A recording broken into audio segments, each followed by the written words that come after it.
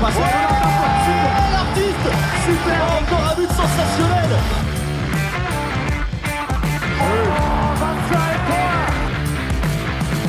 That's a brilliant bit of follow-up play by Mahe. Oh my goodness me, what a shot. Sagosen setter det hen! Han setter den! De i semifinale igjen! The Uniformed Handball Hour is here. It's me, Brian Campion, Alex Kulesh and Chris O'Reilly with you once again. And we have a very special guest on the podcast today, CSM Bucharest's head coach, Adrian Vazale. And he talks to us all about his journey in coaching from coming into the club in 2014 and of course their big success in 2016 with winning the Champions League. He was involved in the coaching staff there and now he is at the helm in a club which I think is fair to say has gone through its fair share of head coaches, so he did pretty well for himself to stay in the job as long as he did. So boys, a lot going on, or a lot has happened in the handball world since we last spoke, and I think probably the best place to start maybe is with the conclusion of the men's Champions League group phase. What do you think? Or what were your main impressions from that? What are some of the games that stood out for you, some of the performances? So can I ask a question? Did any of the games on the last round really matter? Yes. Why? Well, yes, they did. The Płotsk, no? Yeah, Płotsk was, that was a big turnaround. Płotsk, of course, qualifying ahead of Zagreb, beating Porto by 1 goal in the end. I'll tell you why. That was a big one. Płotsk beating Porto to qualify. Magdeburg beating Dinamo Bucharesti to finish second place. Gheorghe beating Zagreb to finish 4th and face Aalborg in the playoffs. Paris against Veszprem didn't really matter except for Veszprem not winning. Elverum Kiel and Szeged Nantes, both teams trying their best to not finish 3rd in the group, not coming through in the end. And Zagreb losing that same game against Gheorghe I talked about earlier. It was quite a lot. Like if you think, like if we're looking at the playoff picture and the route to the Final Four, I think there was a lot of important results on that final group day. I think also it's fair to say as well, Barca beating Kielce once again, just to remind them that they'll always beat them forever and they'll Kielce will never be sure of a win over Barca, just driving that nail home once more. But I sense from your tone of question, Alex, you weren't particularly enamoured with the last day of action. Yeah, I don't know. I think, to be fair, that Wisla Płotsk win was really dramatic. I think that saved us. I think especially going into that very last day, I was just like, these games, because Magdeburg had already secured their spot and Gheorghe had pretty much secured their spot, and it was kind of like, this should be where a lot of things are happening. Maybe there wasn't as much, but I think, Chris, you've convinced me. There's a lot that happened. It set up some absolutely tasty playoff matches. I think Veszprem will be absolutely kicking themselves for qualifying 3rd in the group. They had it in that game against PSG. They had every opportunity to win. They led for most of the game. And now they're facing Szeged. And it's something that you predicted last week, Chris. And I think, a game like that, all form goes out the window. And Veszprem are going to be shaking in their boots. Like they will be going into that match. In the same, they could have played any other team. I think if they come up against Kiel or Nantes, they're probably not going to be as scared as coming up against Szeged, who have been their Achilles heel. So I think Veszprem will be absolutely kicking themselves. The other playoff ties that were confirmed is that there's a Danish derby as well. Aalborg playing Gheorghe. Again, Aalborg. A lot of the times Gheorghe have had the better of them over the last couple of seasons. So it's going to be really interesting to see which one goes through. Real 50-50 game just because it's a local derby. Kiel ended up with Dinamo Bucharesti, who they're probably going to be pretty happy about. Dinamo have looked decent in this competition, but Kiel, even though they tried their best, they still got a nice matchup. And then lastly, it's Nantes coming up against Wisla Plock. I'd say Nantes were probably cheering for Porto in that last game that Wisla Plock won. I think they'd prefer to play Zagreb than Plock, who also have Kosaratov back. I think he makes a big difference. And Mindezia is also back for Plock. So while Plock haven't been the best team in this competition, they might be a real thorn for Nantes, who at times they do better against the best teams. You know, it's this type of game that actually is dangerous for them. So in terms of playoff matches, that's a lot of fun. Yeah, big time. Really first time I've been really excited about the playoff round. Because usually there's maybe one game that you can think, okay, that's going to be the close game. But then it's, Veszprém beating teams by 20 goals and stuff like that. That's what I think about in the playoff round. That's not going to happen this time. I know some people, I mentioned this last time, probably hate the idea of teams from the same country facing off in this round, but I think it's great. It adds a bit more spice. And you said that form goes out the window for Szeged against Veszprém. I actually don't know who hates the idea of facing each other more in the Danish derby, given the current form. Because I would have thought maybe this time last year or a few months ago, GOG would be like, okay, here's our chance.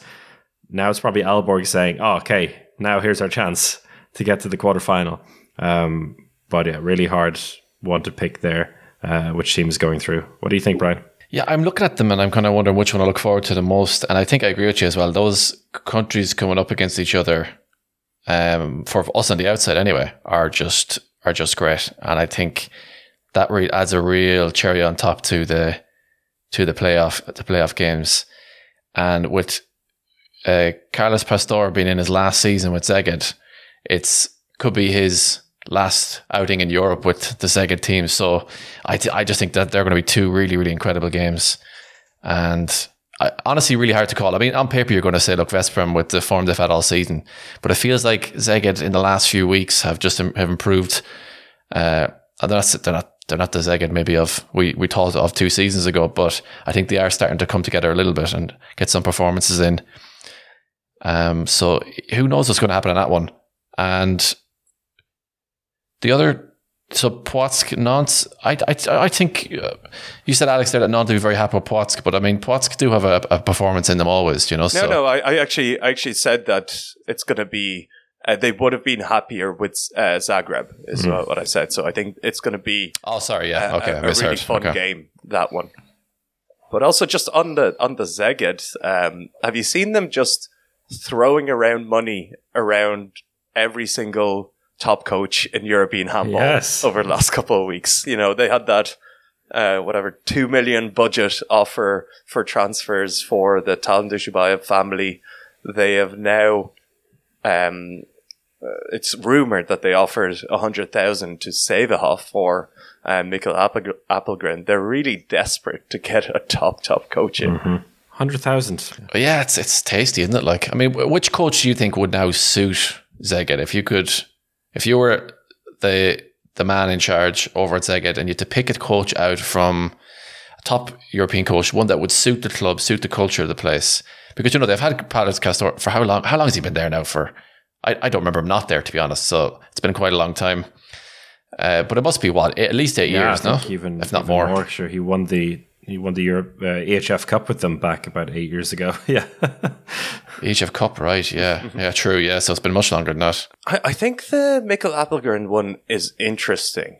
The Scandinavian coach coming over would be a pretty dramatic change in that squad. It's had that Spanish style to them for a long time. Changing that squad around, it would have to be a really, really big squad turnover. I think that's the only issue I see with Mikkel Appelgren. The run and gun style that Sävehof play and that Mikkel Appelgren, engages in is, that Szeged team is not set up for it at all. I'm hesitant to start quoting from Wikipedia here, but I think this is actually hilarious. On handball Wikipedia, where if there isn't a confirmed transfer, they put the question mark beside it for like the additions for 2020, the next season. Szeged's one right now is fucking hilarious, right? So transfers for the 23-24 season, joining all of these except for one are question marks. Mikael Appelgren, coach from Saverhof. Daniel Fernandez, left wing from TV Bittenfeld. Simon Pitlick, Lucas Jorgensen, and Emil Madsen, all from GOG. Kevin Gullikson on the right wing, Norwegian from Minden.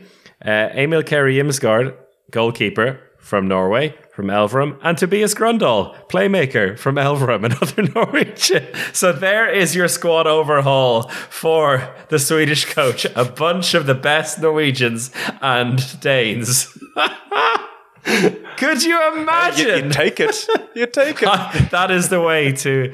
but how, they would actually be splashing the cash for that. How? I mean... Handball Wikipedia is like, when it comes to the transfers, is generally quite like, okay, they're not going to put it there unless it's a really strong rumor. I think someone's taking the piss with this one. I think so. I think, the Mikael Appelgren news came out. There hasn't been any, I don't know, I haven't seen any news about denial of that, or let's say Mikael Appelgren distancing himself from that rumor. But yeah, it seems... Does it fit with his projected outlook? Like, what was Mikael Appelgren's goal? Probably to coach Sweden, right? Yeah, because he is the assistant coach right now. So I think he would end up coaching. Because I remember we mentioned him maybe being a Norway coach candidate at one point before they hired their new coach. So yeah, I don't know, but Szeged is a great opportunity. So, one that I'm thinking of, if I were to pick a name right now, because I think he's leaving his club this season, Tony Girona. You got the Serbians in there. He's Spanish. That's due a big Champions League club. I feel like, that for Tony is a huge opportunity, but I feel like Szeged might not go for that. I think they need probably a bit more of an established name to come in. But I think Tony would do a great job there. But I think maybe they'll want to go for someone who's a bit more a household name. If Jordi Ribera spoke more English, do you think he could do a good job in there? I was actually thinking that, he's had a nice life in Qatar for a while, but, is he ready for a big challenge? Is he done with that in his career? How old is Jordi Ribera? 60, I think, or 59, I think, or that. 70. I got confused between Jordi Ribera and... Valero Rivera. Ah, yes. The Qatar national team coach, yes. Who is 70 and probably not looking to go into the cauldron of the Szeged Arena in his retirement. No. Why would you do that to himself? He's done enough. The last option, which I think they should explore, is Roberto Perondo, who is currently the coach of Egypt, but he's not going to be staying on because Egypt did want him. I know he's at Melsungen and he hasn't had a great time there, but you could pretty much, they could sweeten that deal, tell him, this is your future here. Maybe he doesn't want to leave Melsungen in the state that it is, but that could be an option. Coach all Spanish coaches. Yeah, Spanish. Yeah, David Davies is another guy who came into my mind there that he's obviously been living in Hungary for a while. But do you think maybe his reputation's gone off the boil slightly and he might not be what to be looking for there? That's the feeling I have anyway at the moment. To get a former Veszprém coach in. Yeah, it's a bit like Liverpool to Everton, We've seen that. Exactly. We've seen that's gone in the past. It's happened with players, but I think for a coach it's another thing altogether.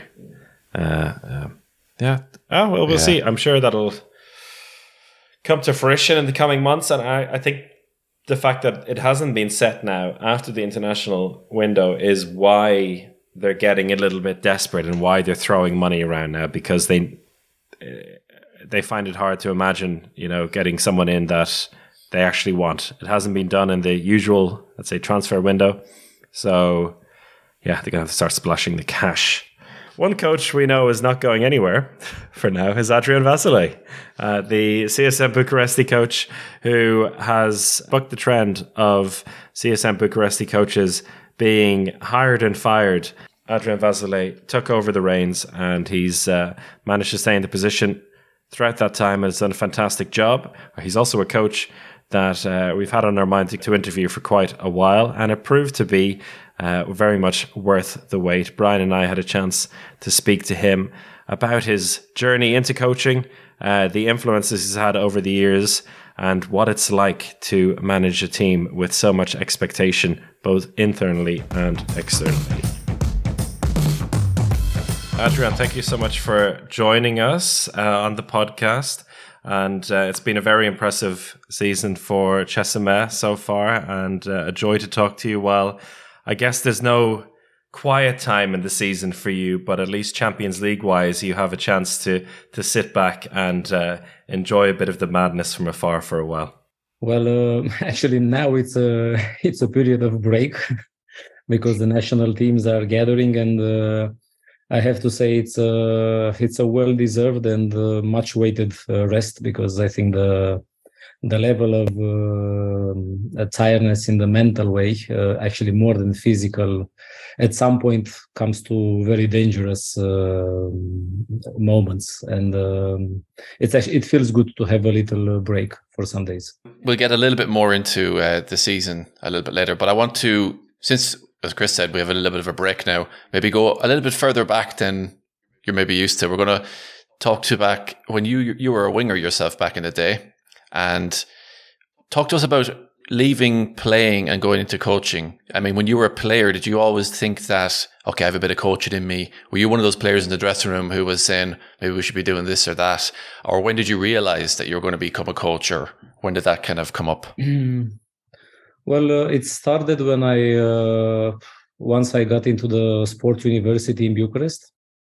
And then I think the biggest thing that helped me in the university was that the teachers there and the studies were actually making me understand why is it good to do these things with this number of reps? Why is it good to do it in this part of the year? So it actually put some puzzles in my head, which is very, very analytic, and I like order.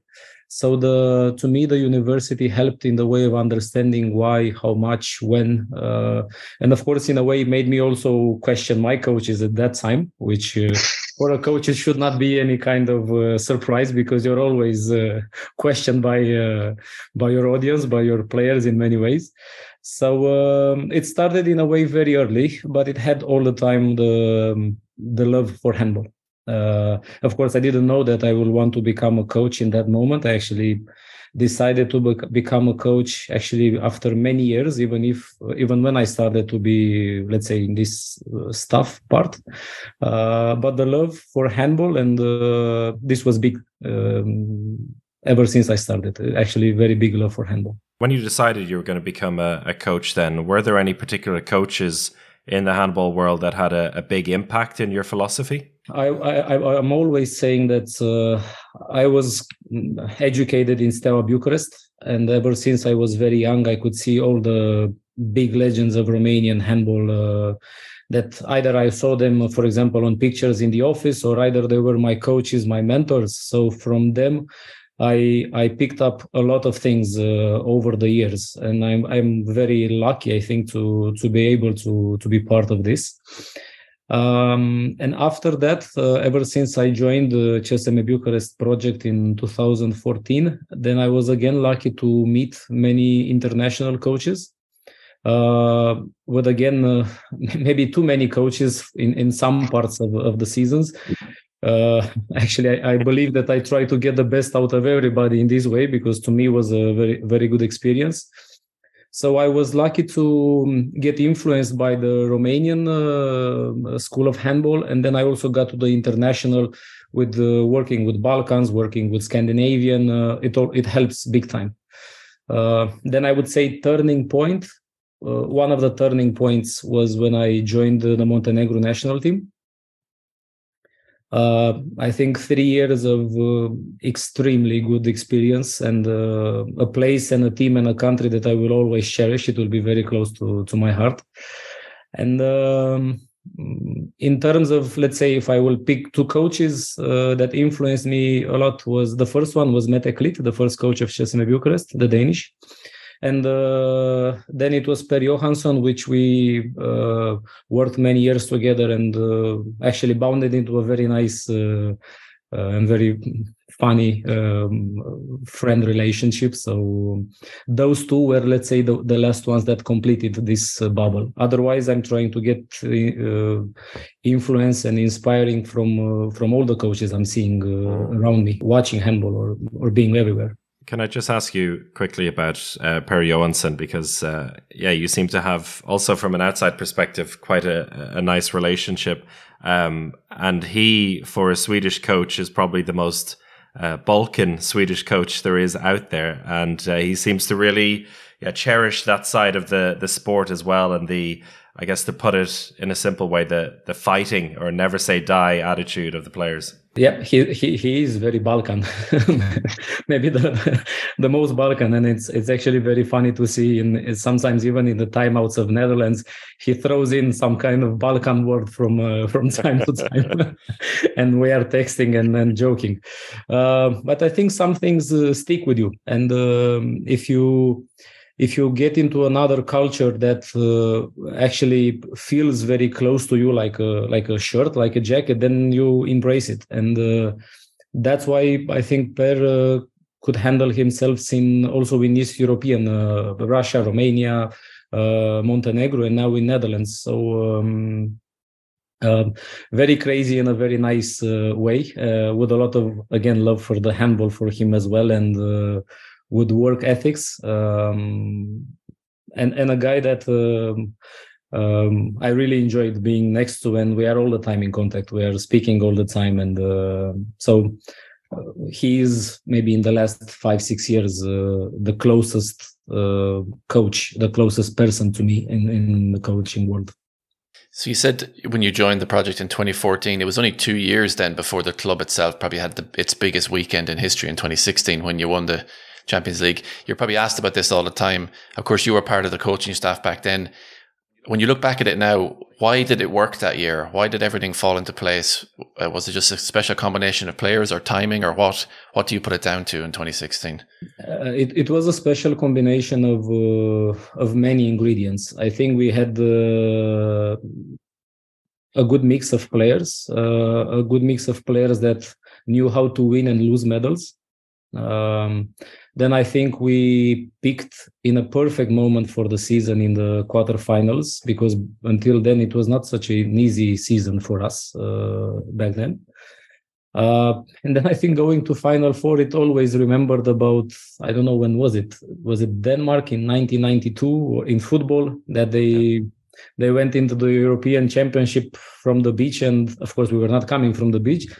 But for us, it was already an achievement in a way, and we didn't have any kind of pressure on our shoulders. And I remember when we walked in the hotel there in Budapest, seeing Győr, seeing Vardar and Budujnos, they were, their eyes were red of wanting it, and we were just relaxed and enjoying. Maybe it's one of those scenarios that is very hard to take place again in the same way, and I don't believe it will ever happen like that. Maybe for a different team, but not for us. So we came there, and I don't know, in the first game with Vardar, we just came out absolutely amazing on the court, and it felt like a very easy game, and too easy from many aspects. But it was a perfect moment, perfect weekend when everything aligned like in a fairy tale, I would say. Yeah, and Bella Gulden's 15 goals, which is something. That's one of those things as you said, it doesn't happen to anyone just on a given day.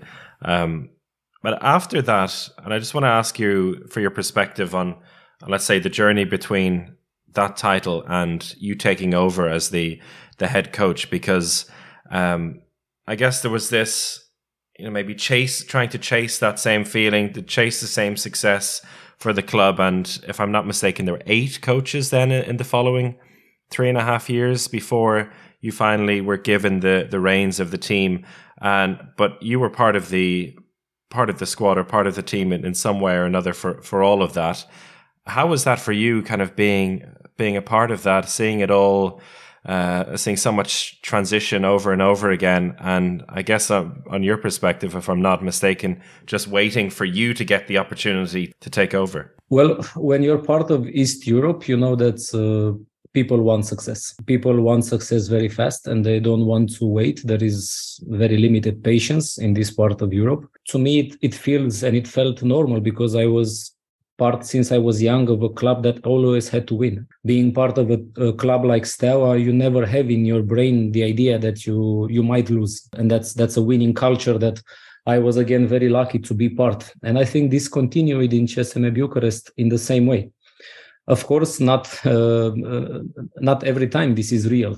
There are people that have to, in the coaching staff, in the club, in the management, or in people even in the city hall, that sometimes have to understand that it's not so easy to win the Champions League, even the second year after you won your Champions League. And I remember to us, it was actually a very big drama in the second Final Four when we lost with Vardar in the semifinals. And I had the moment where I was speaking with people from my management and I said, but look guys, tomorrow we can play for the medal. And I know we won it last year, but this year and what will come after the winning year is going to be completely different because people would not look at CSM Bucharest as the team that came first to the Final Four. So we have stepped into the big league. So we will be treated like a big league player, not like an underdog. So the underdog feeling was completely out after the first year, but the expectations were big and kept to be big throughout these years, just because we are from East Europe. I can maybe have a little, let's say, story just about Romania to understand. When Romania lost the final in men's against Russia, former Soviet Union, and then they lost. They won in a way the silver in Olympics. The second day, in the biggest newspaper in Romania, was titled that they are the disgrace of Romania. So on that kind of a level, sometimes we can push it in here where we want the success.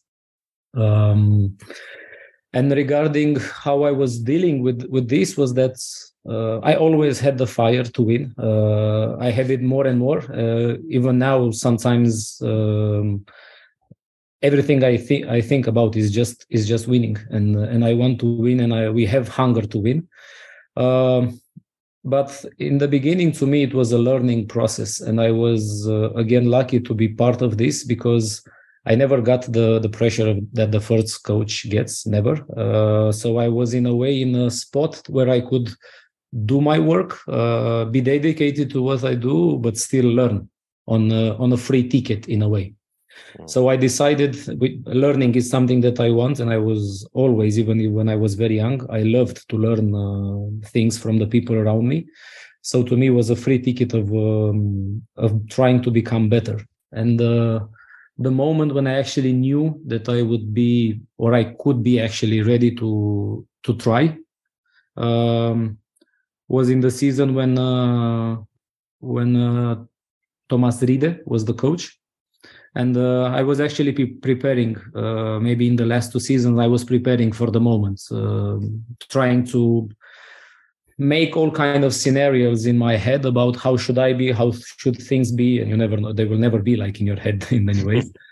But I was trying to make a scenario of a movie, how to do it when I will be doing that. And it came actually pretty fast because Thomas, I think it was on 1st October, only after 3 months of being coach of CSM Bucharest, he decided that he wants to take only the national team.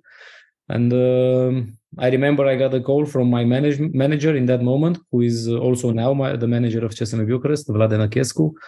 And he told me about it. And I was like, okay, now you prepared for it. You wanted it. Okay, now it's time. So that was, let's say, the long story short in a way about me. And do you feel like you have been kind of treated in the same way that when you were the second coach, given a bit more patience since then, or maybe not felt the same pressure? Because that was in October 2019. You're still in the job now. You've done a fantastic job with the team. Also, let's say, bringing in new generations of the team. But have you felt the support as well over these years? I think a coach will feel, of course, it's very important to have support. Without it, it's a very hard life from your management and actually, especially to me, from the team. Because to me, if a coach loses its team, loses the trust of the team in him or in her as a coach, then it actually doesn't matter if the management supports you or not, because it will be a very hard daily job. But I was lucky to have extremely good characters around me in the team, in the players, and also in the coaching staff. So the day-to-day life was not easy, but was good. I think we were very loyal to each other. And I'm also now remembering when we had maybe 2 years of big problems with the salaries. It was not easy to control the team and to focus the team for the game, but extremely lucky with the characters that I had around me. Otherwise, you know how it is with support. When the team plays goods, you have the support. When the team doesn't play goods, people start to doubt. And again, here in Romania, because winning and not only winning is the thing in CSMA, you have to perform very good. Sometimes winning is not enough, not even for us in the team. Winning is not enough, which at some point it doesn't help, but it's how it is. You have very big expectations from inside the group, and only a good performance can be something that makes us, let's say, not maybe satisfied or okay with us. So moments with the support, moments with not so much support. But I think there were always around me some people that believed in me. And if it's a player, if it's somebody else, even people that maybe I don't know, I would like to thank them, because it's very important as a coach to have support. From the outside, it seems like to me that the Romanian fans, they can be, when things are going well, obviously, as like you said, they're over the moon. And when things are not going, even as you said, not so well, they can be very kind of aggressive in their messaging. How do you deal with that? And like, that's sometimes obviously psychologically difficult for coaches who are working with big teams in Romania, because I think you're only as good as your last result, it seems like. Well, the fans of CSMA Bucharest, because we are a club that is only 15 years old. We have created in all these years of Champions League a crowd that comes to the game and enjoys, for example, tries to enjoy a performance and tries to enjoy the people on the court. And I think the fans of CSMA Bucharest are having a very nice way of being next to the team. Even when it was tough for us, they were always there.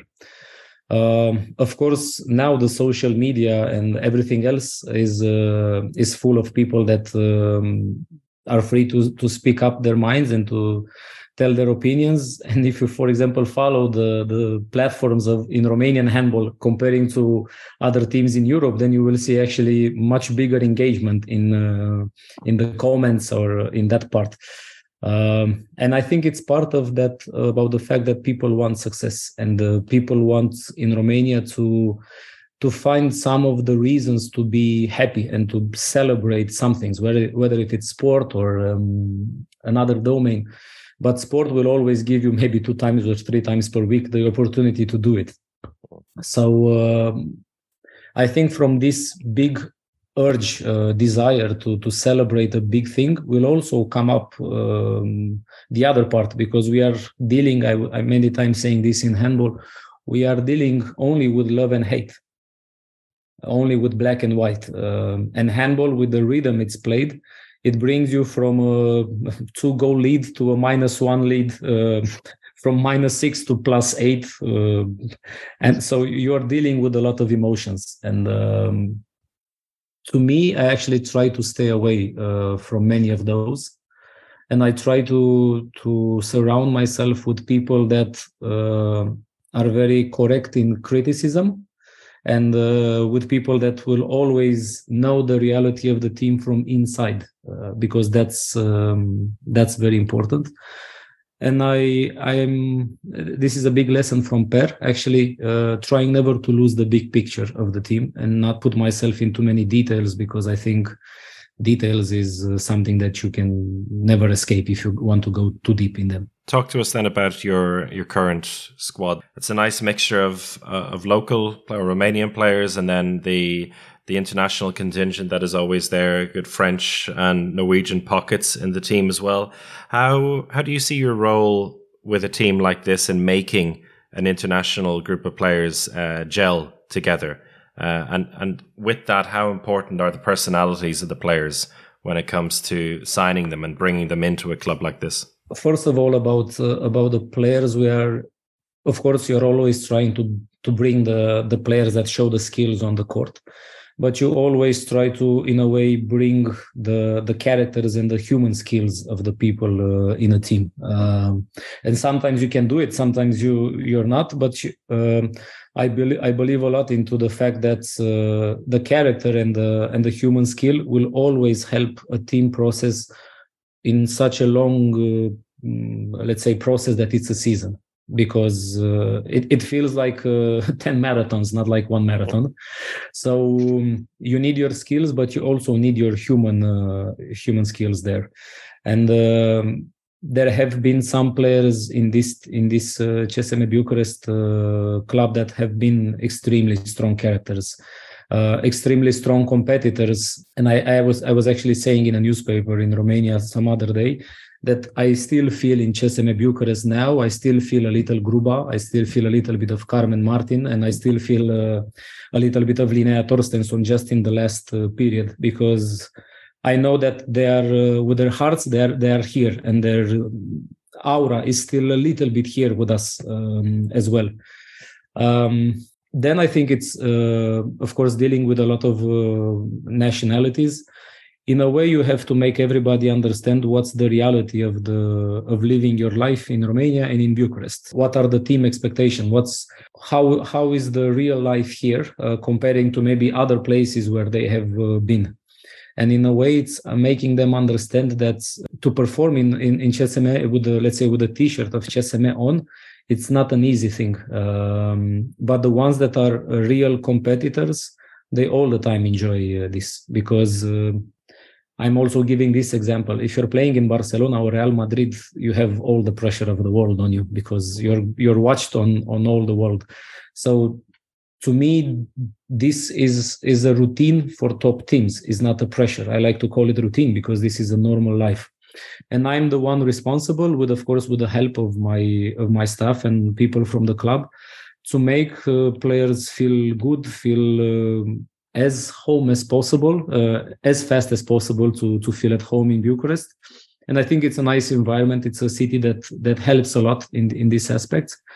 And then it's about making them understand how to put their skills in a way that they will help the club first, integrate into the way that the team and the club wants them to play, and then bring their skills, their shining, let's say, skills after that. And when we talk about big personalities, Cristina Neagu, obviously your captain, it always surprises me when you talk to someone from Romania and you realize, we all know in the handball world she's a really big player, but when you talk to someone who's from Romania or involved in Romanian handball, just how big she is in Romania. How is it for you to coach a player like that, who is probably one of the biggest sports stars in Romania at the moment? How is it like to have a player like that in the team and deal with all the other things that come with that? It's a privilege. I'm very privileged to have Cristina here. From her, of course, playing skills, but actually, the best thing about Cristina is the thing that you maybe cannot see. Is the fact, is the love, is the passion for handball, is the passion to dedicate her life so many years to try to be the best, and to do actually everything in her life is about handball.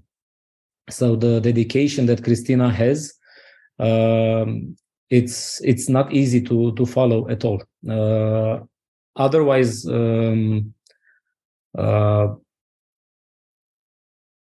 I always say that it's not hard at all to work with Christina if you have the right work ethics. And if Christina will see that your dedication matches her dedication, then you can make a real good match. And this is available also for the players. And it doesn't matter if you are 18 or 35. If Christina will see that you have the same desire to compete, and it starts from a warming up game to absolutely everything, then she will embrace you immediately. I think this is what winners and people that want to win do all the time. Not easy to be around them and to be trying to be in their shoes. That's definitely not easy. But the great ones are special, and Christina is very special into normal things that she does and she repeats every single day. We've had her on before, and you get a small feeling talking to her about these things you're talking about. And she's had so many obstacles to overcome throughout her career, but also in recent years as well. And how has Christina in recent years, maybe has she changed a little bit in that regard with the injuries in particular, and coming back from that? Has that given her a different perspective? I know the last injury of Christina was in a Euro in 2018. And if you're going to watch those games that she played, you will see that in the moment in the game with Hungary when she got injured just because her body was had enough, and it was on the absolutely last moment of everything that the body had. And I'm telling you that if tomorrow we have to play a game and there will be a risk that Christina might get injured, Christina will step in the court with all the risks and she will play. And then actually it's my my moment when it's me with telling her, no, you need to stop. Because she will not stop. She wants to win. And this is amazing. I actually get goosebumps now when I'm telling you about this. So I said at the top of the hour that we would talk a little bit about this season. I think the group that you're in was absolutely crazy. I mean, great for us neutrals to watch, maybe a bit stressful for all the other fans because it really went down to the wire, especially at the bottom of the group.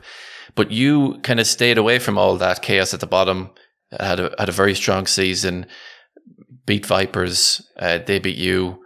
But you skip the playoffs and go straight to the quarterfinal. How happy are you with how the season has gone so far? I am that happy in a way that I understand that we have not won anything. Definitely to be from the beginning of the season in Champions League there on the top of the group. It's a very good feeling.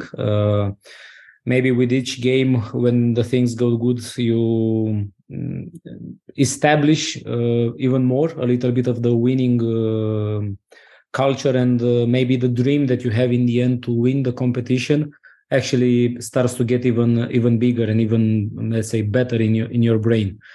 But I will have to say that we didn't have at all an easy season, although maybe now from outside when you see the results it looks like, okay, this was nice. No, we didn't have. And maybe there were actually only 2 moments after or 3 moments in the season so far that after a game we actually could allow ourselves to be happy and to be relaxed and to enjoy that day. Otherwise it was not. Otherwise we were still trying to think what we can do better. We are still not at the level we should be.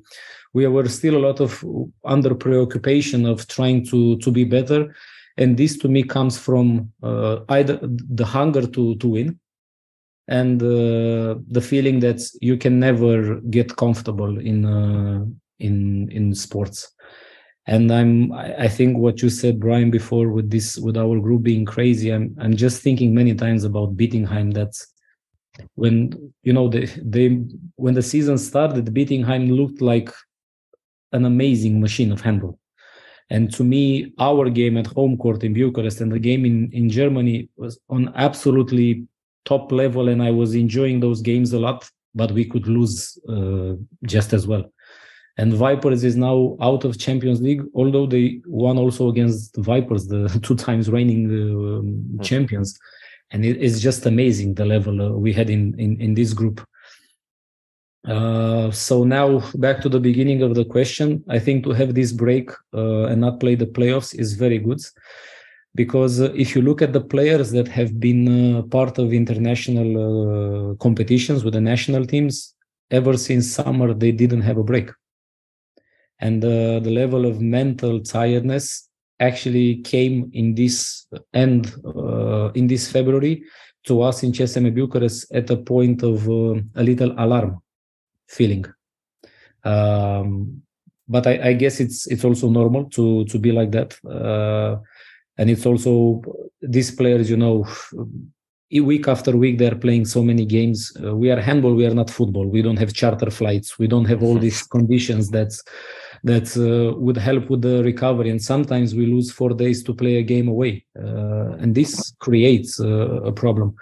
But happy that we can be out of the playoffs, and that we have now 2 months, I think, to recalibrate again, start to build up a little bit on the shape, and prepare for the quarterfinals. You said there were some areas that you want to improve on. Without giving too much away, what areas comes to your mind? I think our attack, although usually I start with defense, but now I just started with our attack. I think we will have this last part of the championship where we will have to even let's say top more of the potential of the players we have, and then I think we can also add some new ingredients to become a little bit even more surprising for our opponents. Because I think we have the quality to do that in the team. Then regarding our defense, I many times like to say that it's a lot about the basics. It's a lot about the connection with the players. It's a lot about the understanding that at some point you need help, and how should you actually ask for that help. So it has actually a big psychological part inside. I think the defense is not only tactics, triangle, offensive, par in par or whatever. I think it has a lot of philosophical and psychological things. But I will try to improve on what we call clear signals. And clear signals, it's when the defensor will take a decision in such a good timing that everybody around him will understand in a very good moment what he wants to do. That's one thing. And then I would like to improve on many times you're stuck on tactics and you're doing there your hours and trying to see the games and thinking, okay, how the game will be. But I'm telling the players that the game will be played by itself, and you have to connect very good and be in the moment when the game is played and think about the solutions that are shown to you in that day, not all the time thinking about tactics. So in a way, it's be in the moment, use your tactics, send a clear signal, and just create a feeling that there are 7 players on the court that are acting like one. And I hope that now when we come back from the national team, also by the fact that we can see the end of the season, I think also from the mental aspect, it will feel a little bit like, okay, we have done it until now. Now there are 2 games that separate us for Final Four. So let's tune in again. How do you tackle the idea of you could either play Brest or Team Esbjerg in the quarterfinals? Do you start preparing for both, or do you kind of, as you said, start to work on parts of your own game, like you said, the clarity in defense and such things, rather than trying to prepare for either one or the other team? Well, I actually have already started to prepare. You can't tell us, obviously. Stop Penny Rice that on a big board. Well, in a way, we have played against Brest now 2 times. So I think there are some things that definitely we know about them and they know about us. And now my first thoughts were actually trying to follow more Esbjerg this season, because last years we were playing against each other many times. So now I'm actually trying to follow a little bit more Esbjerg to be up to date on their game and the reality of them playing handball this season. And we will prepare in a way for both, but we will be the most important. So it will be about us, and then it will be about our opponents. Because I also think that sometimes you can very easily lose the image of your team when you prepare a lot for the opponents. And a team that plays Wednesday, Sunday will not have so much time to be let's say self-critic or to make auto analysis of your game, because your new opponent is in 2 days. And this is something that we actually miss in CSM Bucharest this time, but we have it now until we will play the quarterfinals. We will have it, so we can go more deep into us. On the format of the competition, we've had this Champions League format for a few years now, and from a coaching's perspective, if you could make certain changes, if you could choose the Champions League format that you would like for the teams we have in Europe at the moment, how would you like to proceed? The new format of Champions League, how it is now with 2 groups, I think it's more attractive and tougher than it was before with 4 groups of 4. Definitely with the problem in Russia and with the war, the fact that you miss Rostov and CSKA has created an impact on the quality of some teams in Champions League. Maybe one of the things could be actually that next season maybe there are some championships where even the number 3 team is a strong competitor. I'm thinking now, for example, ICAST, they have the quality to be in Champions League. France, pretty sure, has one. Even Romania, we have a strong league here.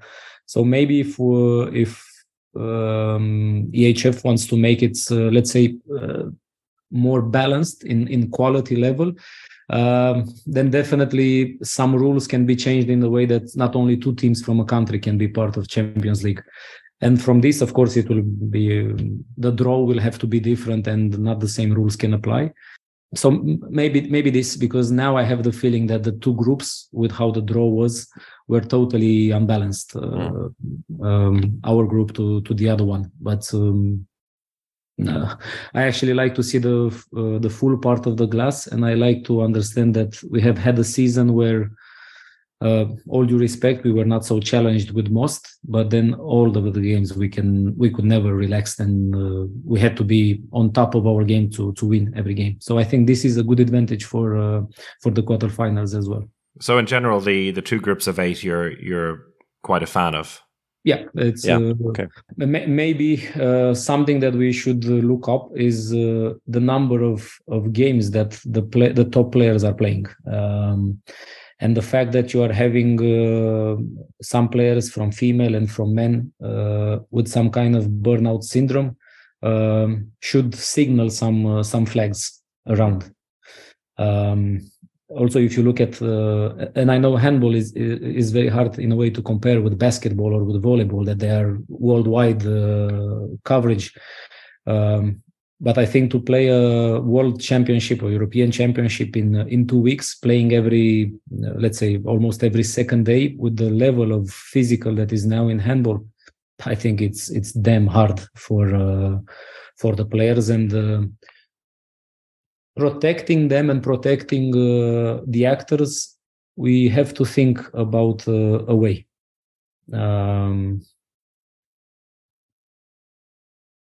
Maybe have a world championship every 4 years should be the best way in a way.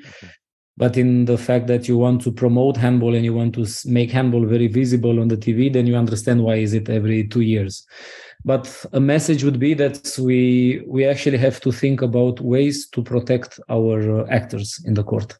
It seems to me that when a coach decides to become a coach in women's handball at the highest level, that they often stick around in women's handball and don't really swap over. There are some exceptions, of course, to it. But do you ever see yourself going over to the men's side or men's coaching, or have you ever thought about that? The only thing in my mind for present and for future is to make it in CSM Bucharest, and to win here, to chase the second gold medal of Champions League. So I want to complete this circle. Then what life will come after,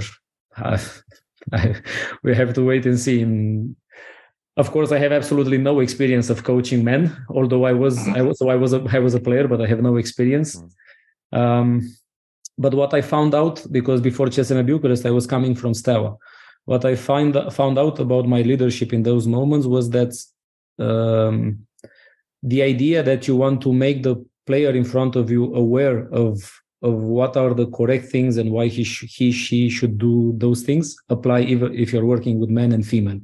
Then there are some particularities that definitely they are much more different in female handball, and makes every day a new day and makes every day to be very interesting. So for the moment, I enjoy a lot doing this, and where the future will take me, I hope somewhere good, somewhere with good people around me, with good mentality, people that will just make me become even better.